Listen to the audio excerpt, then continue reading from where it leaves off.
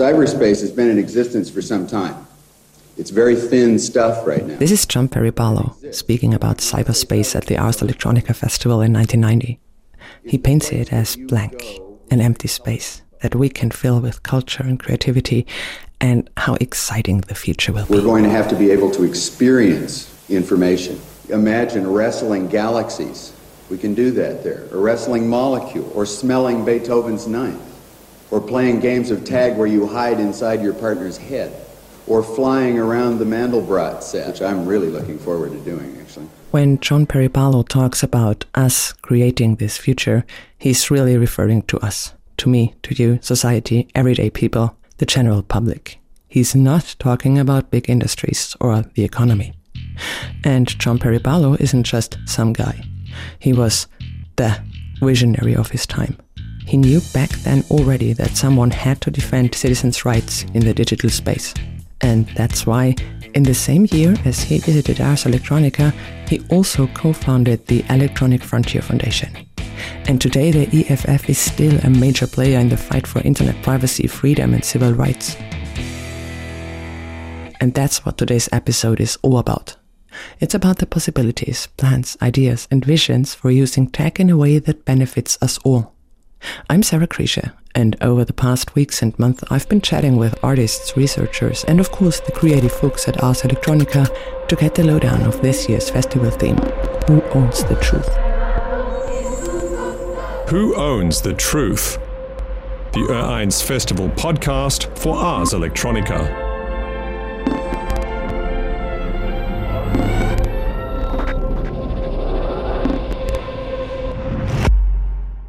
Episode 4, Truth in Service of Common Good.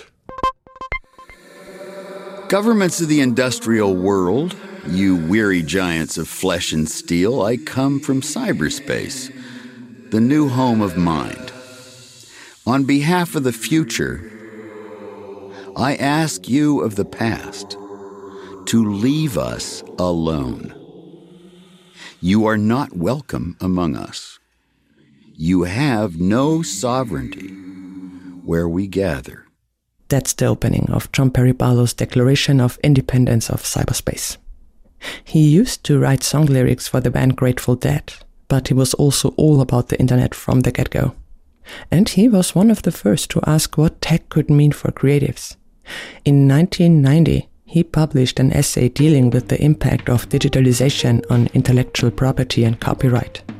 In 1990, 33 years ago, when only a handful of people were online dialing in at turtle speed.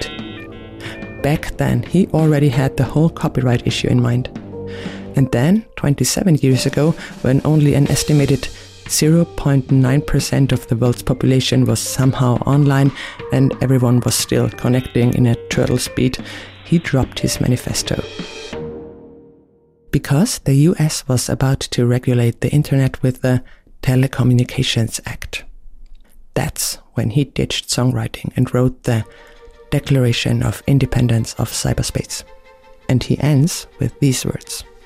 We will spread ourselves across the planet so that no one can arrest our thoughts. We will create a civilization of the mind in cyberspace. May it be more humane and fair than the world your governments have made before. And clearly it didn't go exactly as planned. However, Barlow maintained his stance and attitude until his death, asserting that the internet must be a space for free expression and creative exchange. And many have praised him for his idealistic approach, but even more have criticized him. Critics who said that it was kinda naive, that the world, even the cyberspace, just doesn't work that way. You know, the entire, just don't go online if you don't want cookies and trackers on your tail. If you don't want them to use your data, don't go on the platform. It's your fault. You know it, it's your fault. All these arguments. And then, with a cool shrug, they say, sorry, but that's the truth. While they try to drown you in numbers, cost benefits, SWOT analyses and stats. As control can be particularly effectively reinforced when someone doubts their own perception. But Jean-Pierre Barlow opposed this trend early on. Just because this economic truth exists doesn't mean he had to buy into it. And his voice still echoes in the associations, projects, and initiatives that try to build or maintain the internet as a place of collaboration and mutual support within the context of new digital truths. The German Chaos Computer Club also won a Golden Nika at the Ars Electronica Festival in the category Digital Communities back in 2010 for this. And this approach, digital humanism, the concept or conviction that technology and digitalization should serve people, not the other way around, is gaining attention, not only as a firm part of Ars Electronica. This idea has also manifested itself at the European level, even if it is not explicitly referred to as digital humanism.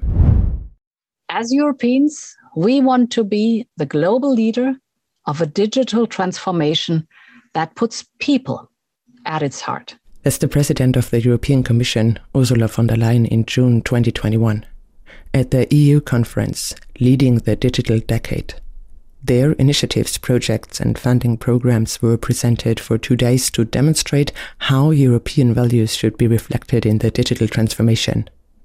And Ars Electronica continues to carry forward some of these projects and initiatives. And these are not just declarations of intent, but concrete projects in art research and society that will be presented during the festival in September. And that's why Vanessa Hannesschläger, who heads up European projects for the festival, is always on the move between Linz, Vienna and Brussels.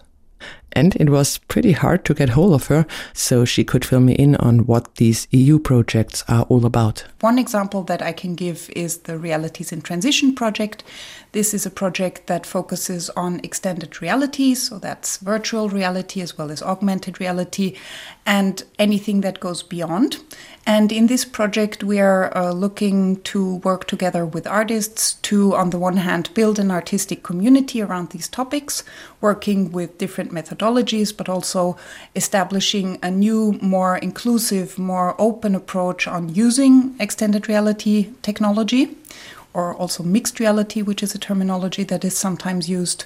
That means we're working with artists who are developing new projects, working with these technologies, and who also come together and learn from each other. Education is not surprisingly an important issue not only at Ars Electronica, but also at the EU.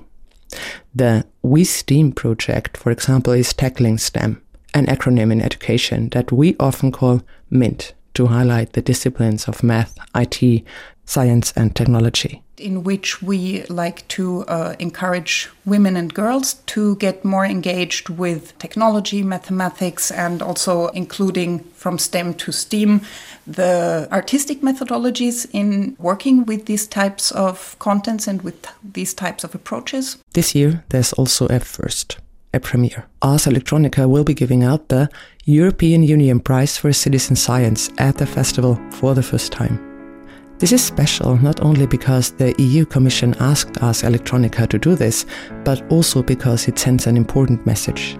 Citizen research has often been belittled in scientific circles, and citizen science was often seen more as a PR or educational effort than quote-unquote real science. So it took a lot of studies and projects to change this attitude. And it changed, and that's good, because the participation of citizens in research can be a valuable and important supplement to scientific methods. Yeah, for the European Commission, they are very outspoken about the fact that they need to advance Europe, of course, with an open research approach. That's Veronika Liebel. She's the managing director of the festival pre- and exhibition departments at Ars Electronica, and also responsible for the development of European research and cultural collaborations. And she emphasizes again that this citizen science project for the EU really is more than just public relation. And she got a good argument, as 60,000 euros for the winning project underscore that citizen science participation reflects an European attitude that is all about co-creators of a desirable future and not passive recipients of technological progress. So for them, it is tremendously important to bring in players and actors who are from the civil society, who are really also pushing, of course, research towards opening up toward other disciplines. And for us at the other side, it is a big chance to also demonstrate and showcase that this bridge between disciplines, this bridge between art, science and technology we are pushing already since so many decades is something you can only do with including also the civil society. This year, the Isala project from Belgium took the prize. It's named after Isala van Diest, a pioneer of the Belgian women's movement, who fought for women's right to study and practice medicine. Vanessa Hannesschläger, who heads up European projects for the festival, sums the project up like this. A wonderful project that is researching the vaginal microbiome in healthy people. This is a very interesting topic because usually the research data that we have on the vaginal microbiome only comes from people who have some sort of trouble. So, of course, if nothing is wrong, then people do not go to doctors and clinics. And so also no data on how their microbiome is developing is collected. In their case, they involved more than 5,500 female citizens in this case to build a new kind of a database for studying female health and for being able also to put some action on a yet under-studied and under-researched health topic in Europe. But anyone who, just like I did, thinks that the Ars Festival this year is almost traditionally just about the approaches, discourses and philosophies of digital humanism have jumped the gun not factoring in Geerfried Stocker, the artistic director of Ars Electronica. As Ars Electronica is also dedicated to shaping the future, and digital humanism alone isn't enough.